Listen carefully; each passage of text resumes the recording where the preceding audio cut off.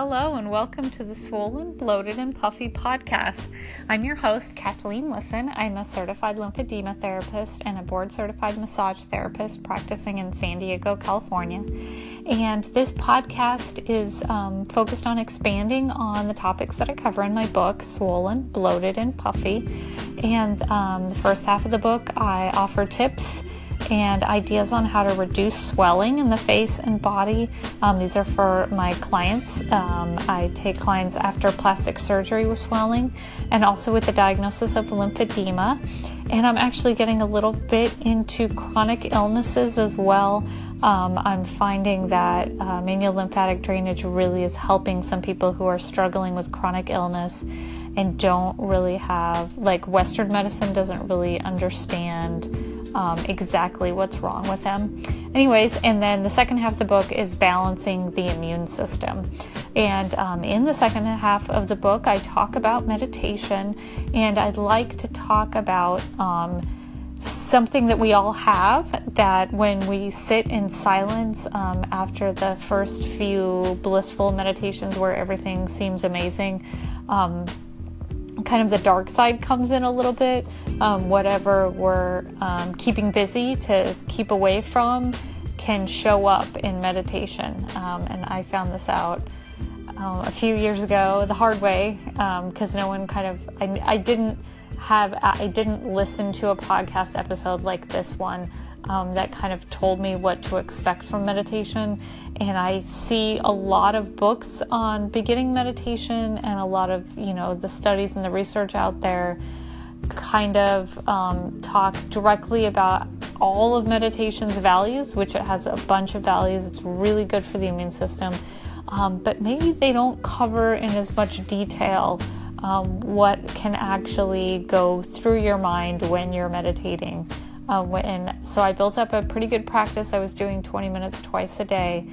And people, when they talked about this, it was kind of in a generic way. So I didn't really, maybe I'm obtuse, but I need someone to really spell things out for me. And they had talked about this phrase, the dark night of the soul, or you might have to do some, fix, some stuff that's inside you, kind of that quote from the 70s, do your own work, some internal work, and then to get clear about things. So how that happened for me is that my internal critic came out, and so the concept of the internal critic, which I think is also the super ego, is it's the voice inside your head that has the judge thoughts to judge yourself. It's like you're your own worst critic type. That critic that they're talking about is the inner critic. So it's like the voice in my head that told me, that I'm not meditating right, that I'm not doing it right, that I don't like it, that I should stop. And I don't really have that much of an internal critic, but what I found in meditation is that everything that I had kind of lived my life by, philosophy is such a nice word, but it's my personal internal rules. I was kind of being shown them during meditation, in how I dealt with meditation. I could directly see, this is how I deal with the rest of my life. I tend to get really irritated really easily, and go into this cycle. So I was able to see that cycle was happening.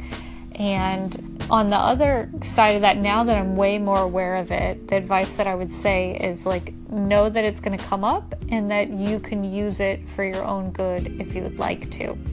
And I'm going to link on the Facebook page for Swollen, Bloated, and Puffy to a really interesting YouTube video by Steve Chapman.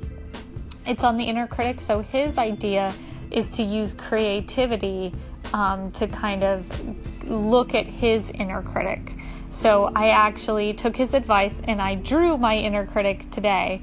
And she's a woman with her hands on her hips, and she has a bun and glasses. And the interesting thing about her is that she has, instead of a regular body, she ended up having a ruler as a body, and that was because she represents my train of thought when I feel like I'm not going to measure up to something. So whatever it is, she's always measuring, and that's my inner critic. It's always, am I going to be able to do my best? Am I keeping up? And so I wanted to focus this podcast on kind of, in meditation, these things might come up, and then so it's good to be aware of them. And they come up, and for me, in my experience, like they have a stronger voice than usual. So I'm able to, and then meditation has given me the ability to see it, that it's a thought, and then go back to being able to focus on my breath or whatever I'm focusing on. And then that lets me kind of pop into seeing in regular life when this voice comes up, and I still have an inner critic. Like I meditate, but like nothing's changed with my psyche. I still have an inner critic. So this voice will come up and kind of judge me. And the good thing is that I'll be able to recognize it. So I kind of find myself like looking to the left when I hear that voice, and it's like, oh, like you didn't need to. And my inner critic is always like super rude, like way ruder than I would be to anyone else.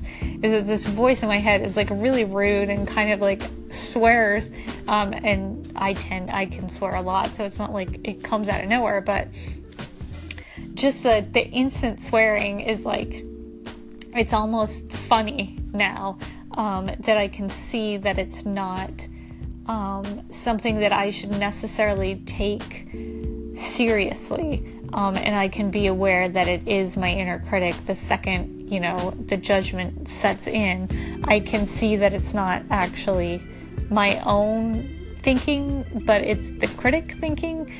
So it's not my normal positive logical thoughts. It's like just this kind of crazy voice coming out of the corner. So the further work that I do is I try to ask it, like, what's the base, the underlying, like, it's always anger, but then anger is masking fear. So I try to just ask myself, like, what am I afraid of? And not kind of in a, with the, like, oh, well, what are you so afraid of? There's nothing really to be afraid of, because there always is for me. So I always know that there is something to be afraid of, and I want to get to the core. I want to see the real issue, not to discount it, but to see the truth that the inner critic is trying to come, to me. So my inner critic will come up like at 11 o'clock at night if it's way past my bedtime, and like, why can't you get to bed? Like, why don't you put the stupid computer down and stuff? So, but there's the kernel of, goodness in the center of it, which is like, I should go to bed because I am ruining the next morning, and I'm going to wake up at 8 o'clock, and I'm not going to, be able to hit the ground running for work and whatever. So the other thing is the use of affirmations in meditation, and I think there's a wide range of ways you can use affirmations, but I would caution that I haven't tried to use affirmations to silence the inner critic, because I don't think that we should silence the inner critic. In my experience, I've found that instead of trying to think so positive that I drown out any negative, the inner critic is there, and it's useful, and which is why it stays, because it protects us from danger. So knowing the danger and then being able to respond to the danger rather than react to it is the value of the inner critic for me. Thanks, and have a good day.